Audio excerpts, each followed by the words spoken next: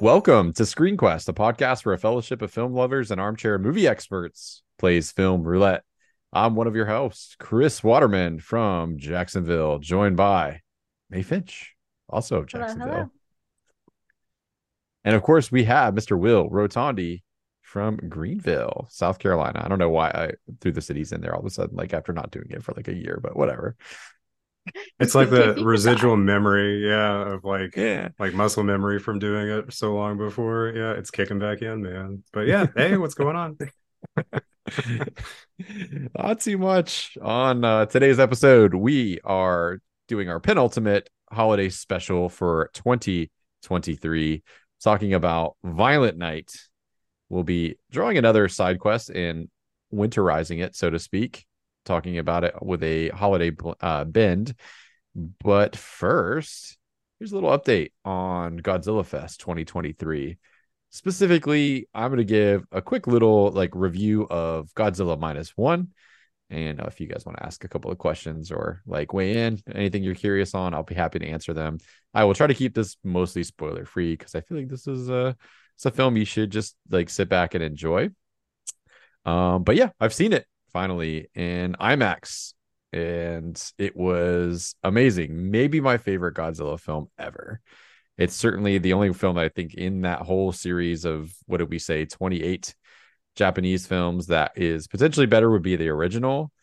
But I don't know. I'd have to watch this one again and make a final verdict. But it was that fabulous. Very serious in tone.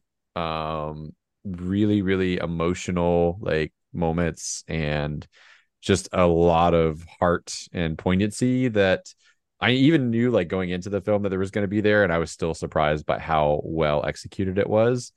And I think the best thing I could say about it is you could remove Godzilla from the film and it would still be an amazing story. Just the core of the story is actually really, really touching and heartfelt. My wife, who has just rolled her eyes at every single Godzilla film that I've been watching, as she's walked into the room, turned to me when it was over. She was like, "That was amazing." I loved it. Didn't like it, didn't think it was just good. This is not me at the end of a Marvel movie being like, yeah, it was good. She's like, I love that movie. Holy shit. So there you go. There's a little review for Mariana as well. I do think if you can catch it on the big screen, it's worth your time. There's enough sort of sequences that justify the price ticket of going to the movies and having the bigger screen and the sound. But I think you'd find it just as enjoyable at home as well. I think probably my last thing I'll add before I'll open it up if you guys have questions about it is the budget was advertised to me as 15 million and the director was like, "Oh, I wish that our budget was that much." And when you see this movie, it looks like it is far more expensive than that. So I don't know if it's we overpay actors in America. I'm sure that's part of it, but the VFX were not at all oh, this isn't good for a studio outside of the US. They were eye-poppingly good. So well done to whoever managed to wrangle the budget out of whatever it was. But I guess it's made its money back already in the States, just with its run, I should say, in the States, and it certainly seems to be on track to do very well worldwide, which is makes me happy, because I think I enjoy my American Godzilla interpretations. They've been fun, but it was cool to see a serious Godzilla film where he's a symbol of some social issues and have all that be really, really good again. So now I'll be quiet. So would you guys like to know anything spoiler free about the film? Any thing that you're wondering about? I have a question and a comment. Yes. My comment is just that I love that you found a way to get in a Marvel dig in there. Listeners, go back in case you missed it, but you did get a Marvel dig in there. It was It was okay. it was vicariously through my way. She was giving and taking vicariously through me on the podcast. But yeah.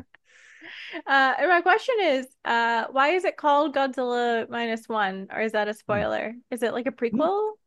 No, so it's not a spoiler. Like, in the marketing, like, they discuss in both the trailers and then like as a concept with interviews. So it takes place, if you like period pieces, like you're in for a treat because it's takes place during and then like after World War II in Japan. And the minus one refers to the fact that Japan is completely ravaged by like World War II and just in the process of rebuilding, and then this thing comes along and sets them back to like even like a negative state. They're like, we got reduced to zero, and then now we're at a negative state because we like in the middle of like trying to rebuild our country, this thing shows up. um so yeah, that's where the minus one comes from. Okay. It's a lot more serious than just fun prequel numbering. There's very few things. There's a lot of exciting things about this movie, and it is unabashedly like the director loves Jaws. You can tell he loves Jaws. Lots of references to Jaws, and sort of like the way that the plot unfolds is very Jaws like. But so there's heart pounding sequences, but I wouldn't call the movie like fun necessarily, like in the way that like again the American films, no dig at them because I've really enjoyed them, like are kind of like fun where it's like, oh, like it's monsters fighting each other and like there's no consequences, like, and like it's just all like collateral like that is not like with this movie. Like it feels properly like terrifying. Like what you're seeing on screen is like disturbing because it feels like what it would really be like for a monster attack and how people would be affected and stuff. That being said, really good references to like the original, like everything from like the music to like just like little like subtle Easter eggs. So like as a person who's now watched through like most of the old ones, like I was just giddy as a schoolboy, like just pointing out things and just really appreciating the reverence and love that went into it without making you feel like you were missing out if you were an audience member like who hadn't watched through 28 of the prior like films. You know what I mean? But no prequel. It's a original story, kind of like just a reboot to answer that question. Very cool. Nice. I urge you both to see it. Catch it on a matinee, like whatever. I saw that they had like 4DX showings of that, and I'm like, what does Godzilla smell like? Like, because I guess they do like scents and stuff, and your chairs move with 4DX. So I'm like, I'm curious to see what that's all about. But have you either of you been to a 4DX movie? I never have. It's kind of a newfangled thing, and I'm kind of I scared that I'd be annoyed by it. But I feel like it would just be a waste of money for me because I have a terrible sense of smell. oh.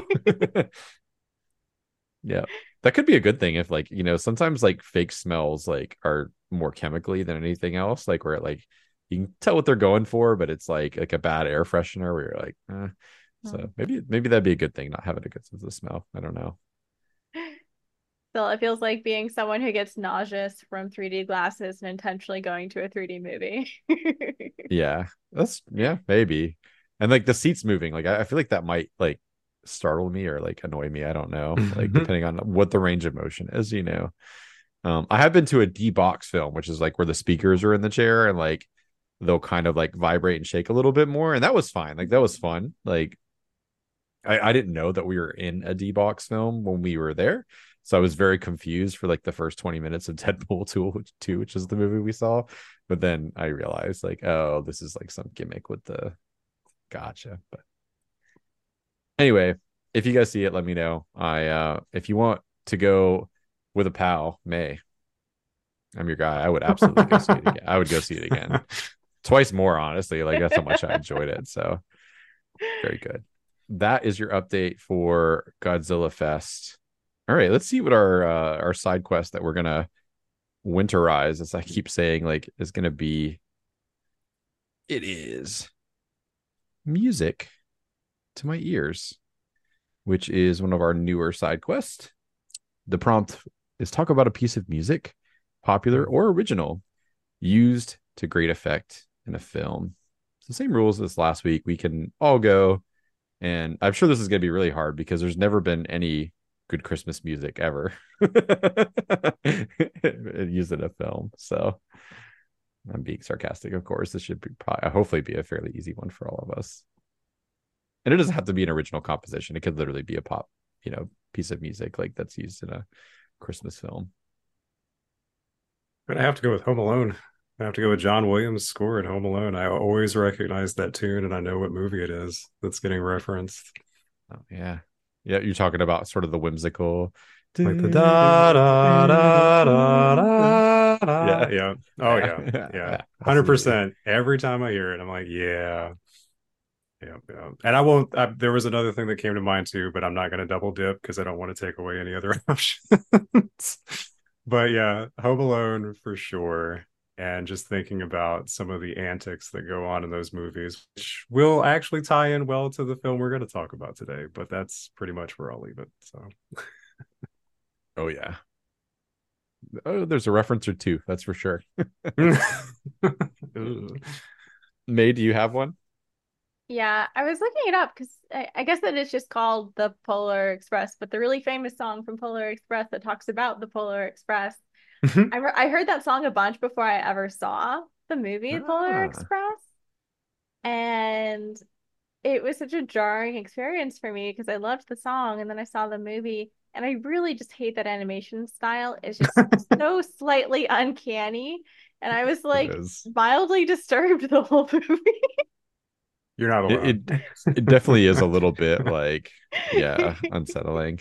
And there's that really annoying kid too, the little know-it-all. Like, oh God. hmm I kept hoping that he was gonna get like Indiana Jones out there, like no ticket. Aw, womp womp. So yeah, I didn't like the movie, but it did not completely ruin the song for me. So I don't know, maybe this is an example of one that didn't work well with its music, but the music is good. The music is great. I believe the Maybe, prompt just says memorable, so like yeah, it oh, I remembered it. yeah. Or used to great effect, but yes. Yeah. There was a Yeah. great effect. Yeah. Traumatizing. Yeah. It was my turn to talk about childhood trauma. Polar Express and ET. Got it. Cool. Man, how What about you, Yeah. about you, Chris? What Chris? you got? For me, I probably have to go like it's it's the sappiest, stupidest thing. Like, but I feel like it works so well again context. But Mariah Carey's "All I Want for Christmas" in the pageant scene of Love Actually, where the little Oh, boy, like you're like, oh, is he gonna pull it off? Like he's been practicing. Like how's this gonna go?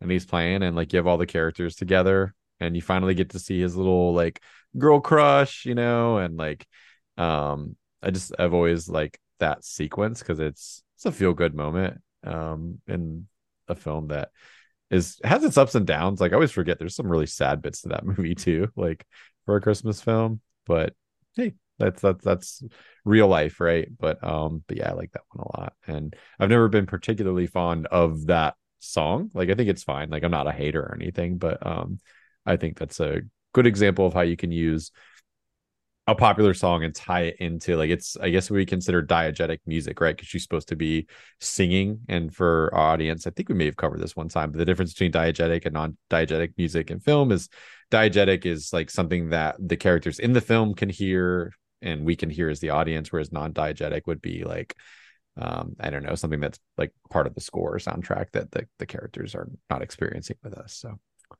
yeah, that's my pick. You it's guys a love good one. Actually fans? The Brits hate that movie apparently. They think it's like the worst portrayal of Brits and also just like don't understand the American love of it. I've always liked it, but how do you guys feel about Love Actually? I I have a like it tiny also. Grinch heart. Oh, shout out Yeah, to the Grinch as well for soundtracks. yeah. Tiny Grinch And Heart. Charlie Brown while we're at it. Well, now you got to expound. I want to know like what is it? Too cheesy? It's just like the cheesiness and like the like melodrama, and I don't know. It was not like the cozy watch I was expecting from how No, it's hyped yeah. up. There's some like I mean again like the whole like Alan Rickman subplot is really Yeah. sad. But the more I've watched that movie over the years, because it's pretty much almost always like every year kind of thing for us, I've come to appreciate that like everyone's holiday experience is different. And sometimes some years like you have good, nice like holidays, and sometimes they suck for a reason or another. So I've chosen to like appreciate it and like hope that like that maybe they're trying to cover the whole human spectrum there, and like everyone's going through something different, right? Some are hopeful and like nice, um and even though like that film is filled with like cliches, like I enjoy the comedic bits are my favorite, like the rock and roll star that's having his like the Bill Nye like stuff Yeah. where he's just, like stripping on TV because he beat out the little like boy band and stuff like. But I get it, like trust me, I do. I know like not everyone's fond of it, so you you're dismissed from like Grinch status on this one. I think like that's just a taste Okay. thing. Thank So you. yeah. We won't hammer that point home. I think like you're in pretty good company there. It's not like if you were like to say, hey, a little preview for like later, like, oh, I think like Gizmo the Mogwai is like a stupid piece of shit and I want to kick him. Like, well, then Grinch status is going to be like reinstated. But anyway, thank you both for sharing. This was a perfect category to winterize. So thanks for sharing your favorite or most memorable Christmas music from a film. Now it's time to turn it over to Mr. Rotondi to guide us through a discussion of our main quest, which is Violent Night, Will's selection for 2023. So, Will, take it away.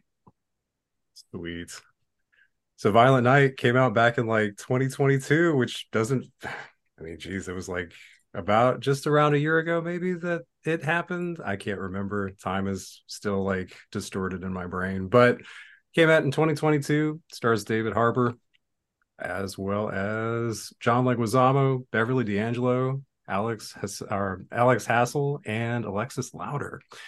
And was honestly, I don't remember how people felt when this movie came out. I just remember seeing it and thinking that it would be like Die Hard meets Santa Claus or John Wick meets Santa Claus. And so that was like what really got me excited to just give it a shot and then subject you all to it a year later. So basically, in a nutshell, not a very extensive plot to go over because I think we'll probably talk about most of the plot points as we go through the film. So I'm just going to really short and sweet say that this is about a drunk, disgruntled Santa Claus who has lost his faith in humanity and thinks that maybe it's time to just hang it all up and not worry about delivering presents anymore. But while he's out on his delivery route, he ends up thwarting the plans of a bunch of mercenaries who have attempted to rob this wealthy family out at their estate. And then, in following in the steps of Die Hard and other violent films of that nature, Santa ends up getting involved, kicks a bunch of ass, gets his mojo back, and ends up saving a young girl named Trudy, played by, and I apologize if I mispronounce her name, but I want to say it's Leah Brady, and also ends up saving her parents too. And they all have, I guess, a happy Christmas at the end of it, sort of, after going through like a lot of trauma and dismemberment and other bloody things along the way. So with that in mind, um, how did you all feel about watching Violent Night? And May, I'll turn it over to you first. This is another one where I'm not sure exactly how to feel about it. I had strong moments. I had moments that had me scratching my head, and I watched this yesterday, and I still haven't figured out some things. I do think that like attempt at like I think my biggest head scratcher is just like the attempt at addressing like class and class politics is very ham-fisted and weird. I think that's the main source of kind of confusion I have with the film. Um, Aside from that, it feels very, I would say it's more Deadpool than Die Hard. Um, at least in like the way a lot of the like action happens, a lot of the choreography. I do think the origin story they come up with for Santa is interesting. Um, I appreciate the kind of hand wavy approach to world building because I think it's an action movie that's at least like knows that it's not really trying to establish a whole like magic system for Santa and like really go too much into the backstory. It's mostly just about Santa beating up people. And I felt like the hand waviness kind of worked to its favor in that regard. And yeah, I think the heart of the movie was 100% the dynamic between Trudy and Santa. And I do want to give a small shout out. I should have pulled up IMDb the one time I don't. But the actress that plays the sister of in the Rich Family is also in Righteous Gemstones, and she's hilarious. I loved her. Hmm? Uh, How was that? Edie Patterson? Edie Patterson, there you go. thank you. So yeah, overall, definitely a different kind of Christmas movie. It, I thought it was good. Yeah. Um, I mean, it was exactly as advertised. I did really appreciate the Santa lore aspects. Like I thought the opening sequence was brilliant. Like it it's like really, really emotional, and you're like, oh man, like it sucks, dude. Like you can kind of feel where he's coming from, right? And then he just barfs out the top of the sled. And I feel like that perfectly sets the tone of what this movie is gonna be. Like there's gonna be some heart and some poignancy, but like first and foremost, it is like a comedy, right? Mhm. But I think it mostly worked for me. Like I agree with May. I think the amount of times that he's like, I don't really know how it works, like perfect. That's what you should stick to. Like with something like this. If they like went like 10 minutes deep into him like meeting some mythical creature that like gifted them the powers back in Norway or something like that. Like I genuinely didn't even need to know that he was a Viking. Like maybe they wanted to just explain like why he's able to like whoop ass. Like I was fine if it just like turns out Santa's good at fighting. Like I would have accepted that, but like sure, okay, he's a Viking. Um, I think David Harbour's amazing in the role, does a really good job with it. And I agree also with May that I think the chemistry was perfect between him and what's her name? The little girl, Trudy? Trudy. Yes, perfect, perfect, perfect. My favorite bits of the movie as well. Um, I think all the sort of way that the film unfolds also agree it was a bit uneven, and that when they try to get serious about something other than the spirit of Christmas, it didn't really work for me. And so I had to just like stop trying to take the film. Like I was trying to take it too serious at points. Like I got really invested in the security guard, and then like he dies, and I was like, well, that sucks. And I was like, oh well, it's an action movie. Like he's like the guards in Die Hard, right? Like he's there just to like be a body as part of the body count. Okay. And ditto with the bad guys and stuff, like I loved how like comic book they were, and just like each person was just fodder for the grinder. And when more showed up, I was like, oh yeah, all right, here we go. Like now we can really have a high body count with like just like a big slaughter that I know is coming at some point because all these guys just showed up. um the last thing I'll say, I really like think it's a good example of like Easter eggs done well, like or like references to like a film done well, where it feels like it's got its own identity, but also is not ashamed to like show reverence for the Christmas action movies that came before, whether it is Home Alone or Die Hard. But yeah, solid overall. I mean, I had a good time. Like it's as advertised, and it did everything that I would want it to do, I think.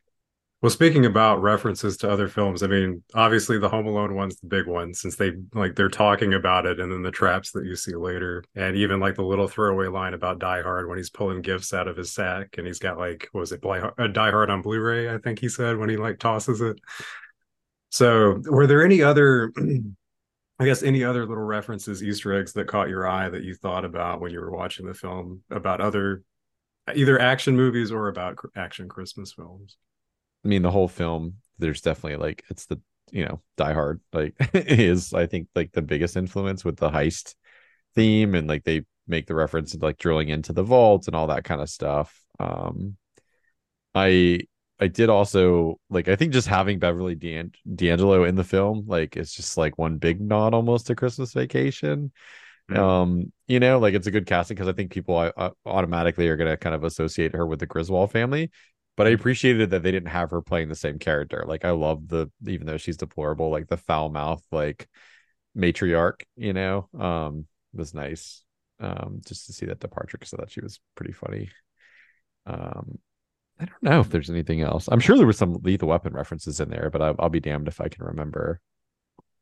This isn't an action movie reference, and I'm trying to think like where else have I seen this archetype because it's a relatively new archetype, but the big example I can think of is Knives Out, but like the kind of like shithead alt-right teen streamer boy like archetype. Yeah. Yeah. Yeah. Hashtag blessed. Yeah. Bertrude. Bertrude, what a great name. Yeah. Solid. Um, yeah, I'm struggling on the other action references. I'm sure there's more nitty-gritty specific stuff, but yeah, as Chris said, I just think it's overall like a huge homage to Die Hard that has smaller in-universe references to things like Home Alone. For sure. A lot more realistic and violent interpretations of what Home Alone really would have been like. I think we even talked about it too. Like if the traps that Kevin had set up in those films were actually real, like Yeah. Marv and Harry would have been murdered about 4 or 5 times over, or at least like physically disabled. And so watching this, I feel like that was probably the stuff that got to me the most. Like even kind of going into it expecting cartoonish hyper violence, like when and I'm blanking on like their code names, which was another thing I loved about the movie, but like please hold. Yeah, there was like Krampus and like I don't remember Gingerbread. like Yeah. gingerbread. Yeah. When Gingerbread gets the nail through his jaw, Oh, that's and then a he falls and he gets his ass full of nails, and oh my gosh, dude, that part just ugh. Yeah.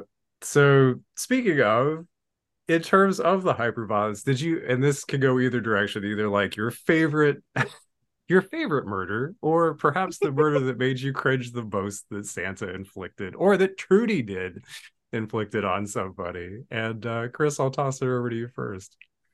my favorite is easily the Mortal Kombat-esque fatality for Scrooge at the end. Like, sorry to jump ahead, but like I just loved like it is so Mortal Kombat. Santa just drags him up the chimney, and Santa can make it up and out the chimney, but he can't because he's human or whatever, not magical, and just like it was so fucking over the top and like something you would see. I don't know, Mortal Kombat, the boys, like whatever. Like, I was like, why not? Yeah, this is amazing. Like, what a creative way to take out a bad guy. So easy, my favorite. Solid. How about you, man? I'm gonna pick the one murder that, well, I think almost the one that Santa and Trudy weren't responsible for, and it was killing Krampus because it Yeah. was Linda, Alva, and the kid all ganging up on Krampus and like using it as a bonding moment after bickering about who should be killed. And it was like, I don't know, just like the weirdest example of family coming together on Christmas, but very on theme, you know? Thinking about it too, as like weird as Krampus was, he was also like one of the more entertaining, I feel like, in terms of just being bizarre. Like he was the one who'd be like, yeah, okay, I'll touch this dude's junk to put it in this nutcracker, or whatever the dumb stuff was that came off the top of their heads to do. Did you happen to have a favorite code name or a favorite mercenary character at any point? Or was it mostly just like, they're just cartoons and disposable and they're all kind of about the same? I liked, I think it was she Candy Cane? The blonde with short hair that was like going after Trudy. Yeah, it is Candy Cane. Yep. Okay. I liked her just because she's the one that's like when the new bad guys arrive and they're all kind of catching each other up, they're like, she's like, oh, and he might be actual Santa Claus, like Yeah. actual Oh Santa yeah. Claus. Yeah. And the other guy's like, the fuck did she just say?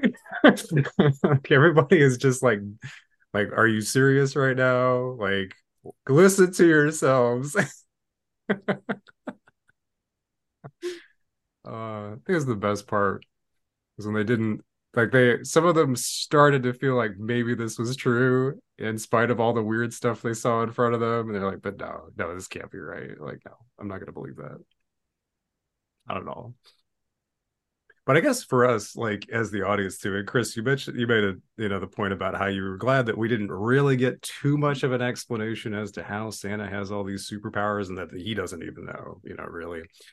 Um, but how it was kind of interesting, but not in your opinion, you were like, yeah, it's kind of cool to see what he was like his warrior heritage, is sort of like a little flashback to kind of get some history there, but not too much because you didn't really feel like it was, all that necessary. And the film probably could have dropped it, and had the same effect. But I think that I don't know. It was interesting to see like that was where they wanted to take it, and also I don't know. For me, I was surprised by how much of like a buildup there was to him sort of wanting to just go on his like kick-ass rampage. Because I mean, from watching the trailers, I thought, okay, this is going to be like the entire movie he's just going to be going at it. And so then watching the film to start with, and you're like, okay, so he's disgruntled, he's unhappy, he doesn't think this job's panning out, but there's no like violence or anything involved. It's just drunk Santa, or bad Santa. And then he gets his butt kicked pretty good a couple of 2 or 3 times before he's finally like, all right, I got my hammer and now we're going to go for it. So I think in some respects, did you find it interesting that there was sort of like a little bit of a delay leading up to when he finally kind of gets his groove back? Or was that just sort of like, you knew it was coming, so you went along with it anyway? You're like, I have patience. I know it's going to happen at some point. I think they telegraphed it pretty well. Like you kind of the opening of the film and then having Trudy like in that discussion with like the radio and stuff. Like I feel like I was like, all right, she's gonna be the thread that brings him back, right? Because she's like a child and she believes, and like the thing that she wants is not like a gift or materialistic. And like I was like, all right, it's gonna be again, it felt like kind of that format of Die Hard, right? Where he has a confrontation, it goes poorly. He's on the radio with her. That's very John McClane talking to Al Powell, right? Like a little bit. And then he goes into like third act, like ass kicking mode, right? Like, all right, it's time to get moving. So yeah, it's predictable, but it's fine. Like, I don't think that's a strike against it necessarily. I agree. It was a bit predictable, but I liked that like part of his in-universe, like getting his mojo back was just finding a sledgehammer. Yep. He just needed the right tool, you know? Like, yes. Now we're talking. And also I liked I wish like we'd gotten to see Mrs. Claus even for a scene. I guess they didn't want to like hire an actress for that, but I fast forwarded I'm all through like, the credits, hoping for a post credit. Like, who is it going to be? Yeah. So I'm with yeah. you. Yeah. But like I want to know what kind of a woman like sends both a new bag and skull crusher just in case she's not sure what Santa needs, but like it's neither or kind Who of would you thing. cast if you had like budget wasn't an issue? Oh goodness. Mm, that's hard. You tell me your answer first because I'm thinking of someone but blanking on their name. You know who'd be amazing would be Pam Grier. Like I'd do Pam Grier. She'd be fucking amazing as Oh, like as a Mrs. Claus. solid. Very nice. She was an heroine in her own right, like in the 70s, especially, and had some like resurgence with Jackie Brown and like was in Escape from LA and stuff. So that'd be my pick. That'd be awesome. Well, yeah. I was mentally thinking of Jessica Chastain just because she seems like a very pragmatic woman in a lot of her roles. Oh, sure. I can see it. Yeah, Good definitely. But nice. she's got that nice red hair, red for Christmas. Hey, there. Yeah, nice. Yeah, yeah. I think Mrs. Claus understood the assignment kind of like Dude Man did in The Thing, where it's like, I just need a flamethrower. I need it right now. He needs that Yeah. hammer. Something's going on. He needs it. I don't know, man. I might I will accept I will see your Jessica Chastain and I will raise you a Kate Blanchett just because I love Kate Blanchett. It's a good one. That's a solid choice. Yeah. I mean, Yeah. this is a compliment, but she is kind of like elfish looking, which is why she was perfect for like Lord of the Rings. Like she has very Mhm. delicate features, so that'd be cool. I'm trying to see if there's anything else I really had on the docket to ask you guys about, but that might actually have it covered. I will say, and I don't know if this will be relevant to any sort of discussion, but I think that there were a couple of moments in the movie that sort of made me want to throw my popcorn.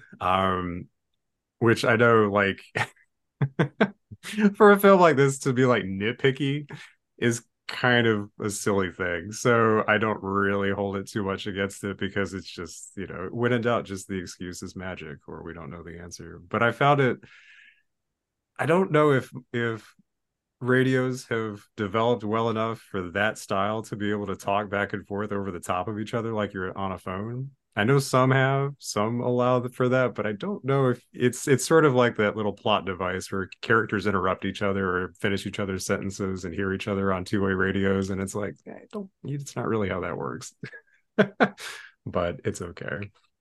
Um, but between that and also like Santa running, like leaving a fully operational snowmobile to chase down other people on snowmobiles, taking using a makeshift sled. I know clearly for the fact that it was him to do that, like a sleigh or, but I just thought there's no way that dude's going to catch up to them. I know he's fast and he's like this ancient warrior, but there's just no way. And then he ends up on another snowmobile anyway to chase the last couple guys down. So I just thought, the weird stuff they want to throw in there just for the sake of the plot seemed kind of funny and gimmicky. But were there any other moments where you guys thought like, okay, what's going on? That made you just sort of step back and think, oh, that's dumb or really? Unfortunately for me, it was like the end of the movie, and it's not that guy, it's not Scrooge getting dismembered on his way up the chimney. Funny enough, I was like, that checks out in universe. But it was them all just having to say, "Oh, I believe in Santa," when huddled around his corpse for him to back to life. And I was like, okay, that I could see from several miles away. And no, I don't like this like weird attempt at like wholesomeness and very stereotypical wholesomeness after such a like violent and irreverent movie. So yeah, that I was mad about. It was Do fine you with think it it would either have been way. better if he just regenerated just without an explanation? Like he's just back, like it's just Santa magic and he's like immortal. Yeah. Like Yeah, I wish he'd kind of like he'd woken up at that moment and then made some comment like, "Oh, I was just napping." it's walking it off. Yeah. Yeah, I think there's plenty, but like I said early on, I like turned off the part of my brain where I was like, I'm gonna really be mad or nitpick like anything about this like movie, and I had way more fun. Um, I think it's just because I was a little bit lulled into how serious like the movie like seems to start off, where like when stuff started going down, I was like, what? And then I was like, ah, of course, this is just an action movie, like whatever, and it just made it so much more fun. So, Hmm. um, yeah, if I had to pick something from a character standpoint, I feel like the dad goes from being like somebody that I like was pretty warm towards to being like, well, I don't like you now. You're just like everybody else. And they don't really do anything to recover that, really, like at all. Like he doesn't really earn himself back in anyone's good graces. And the film kind of just shrugs and goes like, yeah, what do you expect? Like they're rich, like they're all bad people. Like we couldn't do anything different than that. And it's like, okay, I guess like that's fine. But um it's an action movie, so it's like whatever. I'm fine with it, I suppose. Did you think that the dad might be in on it a little bit before you kind of figured out what the angle was from everybody there? No, not really. Like once he handed her the gift and then was like, don't read the letter, then I was like, when they discovered the money was missing, then I knew. Yeah, I was 100% confident that that's what happened to the money. that's when I caught on to. I don't remember if this was in this film or another one, but like in case I've not talked about it before on the podcast, one of my least favorite action tropes is somebody has a gun, the other person doesn't have a gun, and to punctuate that they have a gun, they like get closer to the person and threaten them so that they're like within arm's reach. I hate that trope where I'm like, I know you have to somehow realistically disarm this person, but it's the stupidest thing. Like that's not how guns work. Like the closer you get, the less of an advantage you have with a gun. Like so, it's very much an action movie thing. And I think there might have been a moment in this, and I was like, oh, here we go. We're gonna like get closer. Like don't move. Like, but let me take 5 steps towards you, like with my assault rifle. I don't know how you guys feel about that, but it's a pet peeve of mine. I agree. Or like they given us like an unnecessary amount of pause between their threat and actually wanting to follow through with it to give somebody else the advantage to intervene that has somehow miraculously materialized to their left or right or wherever that they didn't hear that is somehow just like right there and just like gets Yeah, them first. Yeah. that's Agreed. Christmas magic right there. Yeah, in snow no less. Like, trudging through the snow and somehow like didn't hear that they snuck up beside you. Yeah, Um, that's military training. Yeah, good job, guys. yeah. Beverly D'Angelo is as quiet as a mouse, apparently. Oh, It's okay. I was like I said, the more you think about it, the dumber like all that is. But like, if you could just enjoy it for like for what it is, it's fine.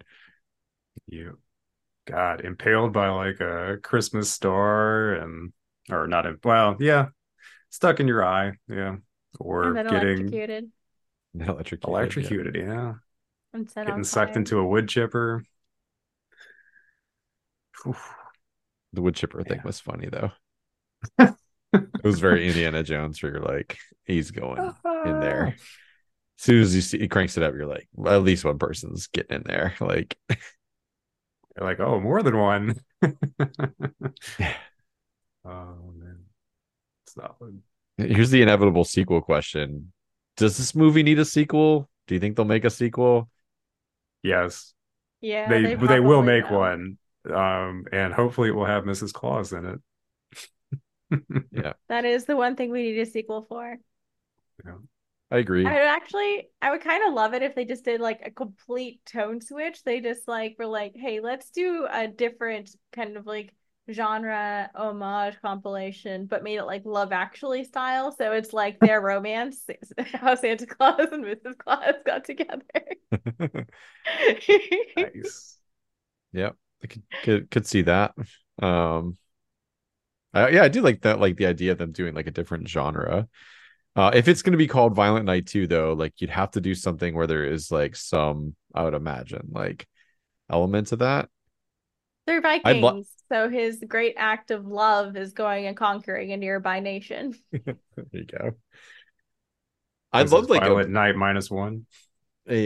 what do you call it? An homage to Black Christmas, which I've not seen, but I like people love.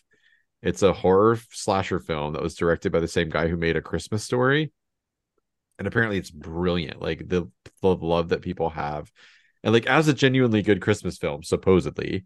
I'm so curious that I think I might try to watch it this year. But like I'd like to see like Santa being the killer, so like turning that on its head, where it's like he's kind of doing the same thing as this film, but you're kind of rooting for the slasher kind of thing, like not just with innocent kids and family people obviously, but like with some sort of hostage situation or something would be kind of fun, I think. The I military tries to agree. intercept him as like a UFO. And they're like, we've caught him. Yeah, And then he amazing. just starts murdering everybody. Oh, Yeah, I am curious what they will do, and I'm with May. I think like if Mrs. Claus is in and it's somebody good, then like okay, you'll have my curiosity at least. well, that's all I've got for questions, unless you guys have any last thoughts or, well, questions of your own, anything else we didn't cover or that you wanted to make sure that we threw a shout out to. David Nope. Harbour's a surprisingly convincing Santa. Just like I like a lot of people look very fake in like the white hair and beard, but maybe it's just like his costuming and makeup person, but like it looks very natural on him. He does a good Santa Agreed. laugh too, Yeah. in a way that was Yeah. overly hokey. Like when he's like, oh, oh, oh. I was like, ah, man, nice. I like that. Agreed. And just as an addendum, I did look at the Wikipedia page, and apparently, yes, there's a potential sequel, and they are eyeing Charlize Theron as Mrs. Claus, which, okay. Oh, That's cool. I could buy that. I was thinking, Furiosa. I was almost gonna Yeah. say her actually before. Yeah, nice. So why not? I say, Furiosa, man. that'll be a discussion for another time, but I'm very excited. Hoping that trailer is indicative of the final product. George Miller hasn't let me down yet. So anyway. Nice. Oh, dude, Santa Claus, like what would be like a Fury Road like pun that you could do, like Cheery Road or something like that. Like Violent Night Cheery Road. Just Mrs. Claus, like with like a, I don't know, like a candy cane shotgun, just like steering the reindeer. Oh, amazing. Give me a chase The film with the Santa sleigh. Hell yeah. the Candy Dome. I don't know. Yeah. Nice. Beyond Candy Dome. Nice. Or Candyland. Candyland. Oh man, that's right for like a adaptation. I'm not really up on my Candyland lore. It's been many years since I played that game, but I seem to remember lots of locations and characters. I'm surprised nobody's done that. Oh, Shoots and Ladders. Candyland. Shoots and Ladders was like the lame version. I can't. Candyland was way cooler than Shoots and Ladders. If for no other reason than like the design of the board and like the cards and stuff were cool. Nice job with the pick, buddy. I liked it. I'm Yes. glad. Thank you for suggesting this, Well. You're welcome. It's a nice tonal shift from Hallmark, I guess. Maybe. Netflix Hallmark. That's right. That's right. Its own genre. So excellent. All right. Well, I guess we have to transition over and play a quick game before we talk about the next film that's coming up. Yeah. So for this round, we're doing a shot in the dark, which is where I ask one of my co-hosts about a film they've never seen before. And I ask them to tell me what they think the plot involves. And then we all have a good laugh about either how close they are or how far away, or if we think that plot would have actually been better than what we knew the film was going to be.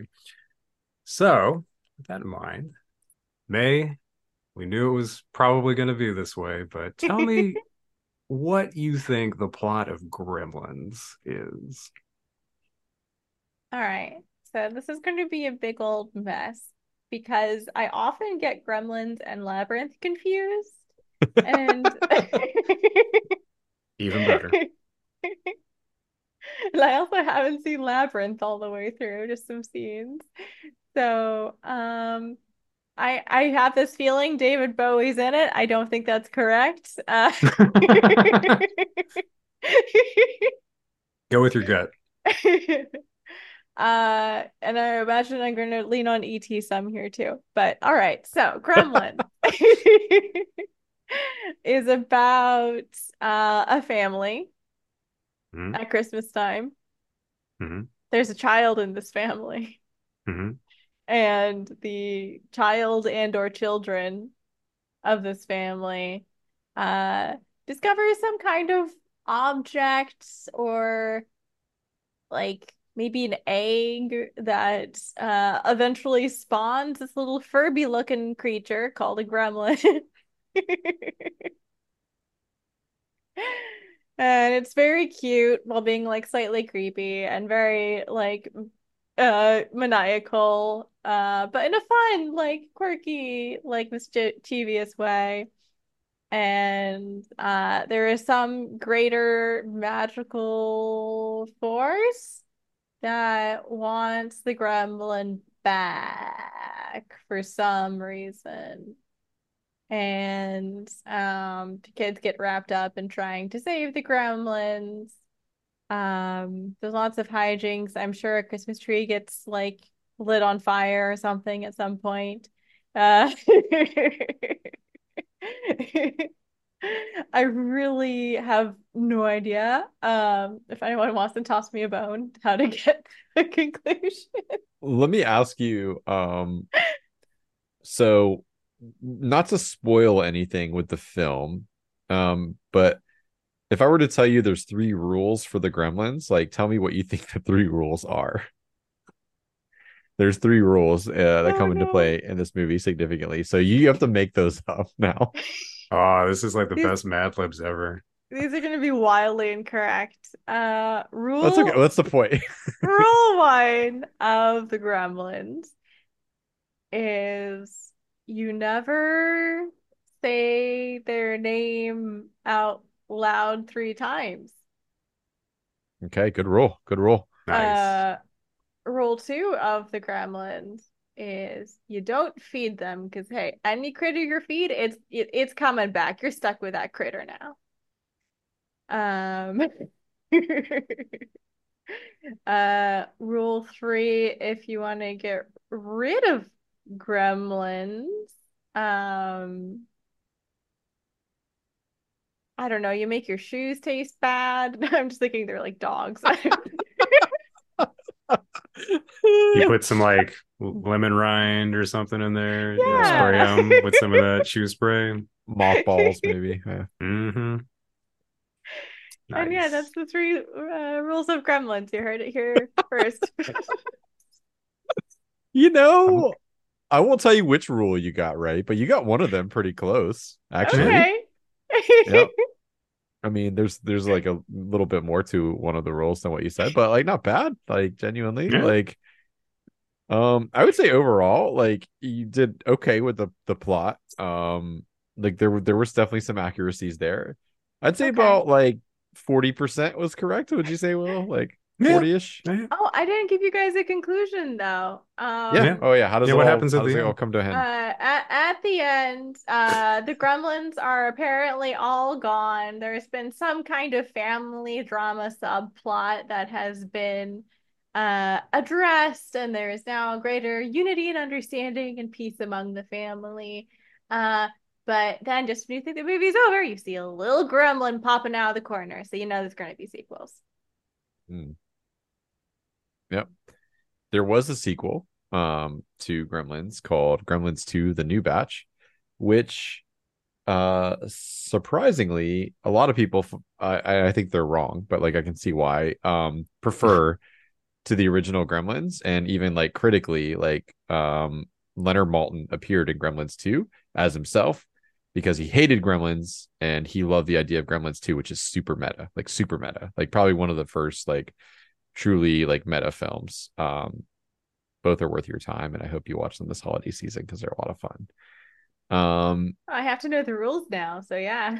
Yeah, yeah, absolutely. I might put, well, I have to edit this like tonight because it's going out tomorrow, but like I should put the actual rules up side by side as you say them.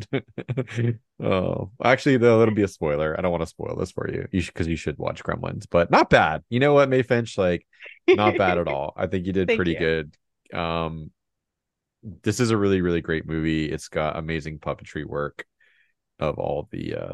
Mogwai and the Gremlins, which are, I guess, like, no, Will, like again, spoiler free. Would you consider them the same species? Is it just like a kind of like, caterpillar becomes a butterfly kind of thing, or would you consider them like different species of things? I guess they're the same species, right? Yeah. They transition. So Transition. Okay, yeah. mm, But yeah, it is amazing, and just I don't know. It's a good Christmas film. And the second one, if you just want something meta, it's set at New Year's, like so it's like kind of a perfect movie to watch like after Gremlins, like especially like if you're done with Christmas because it is set around that time of year. But well done, well done. yeah. Thank you. Well, that brings us to the end of this week's episode. We have one more to go before the end of the year, and then we'll be taking a couple of month break while we recharge, rest, and really probably attempt to like reformat the podcast a little bit. We got some ideas kicking around.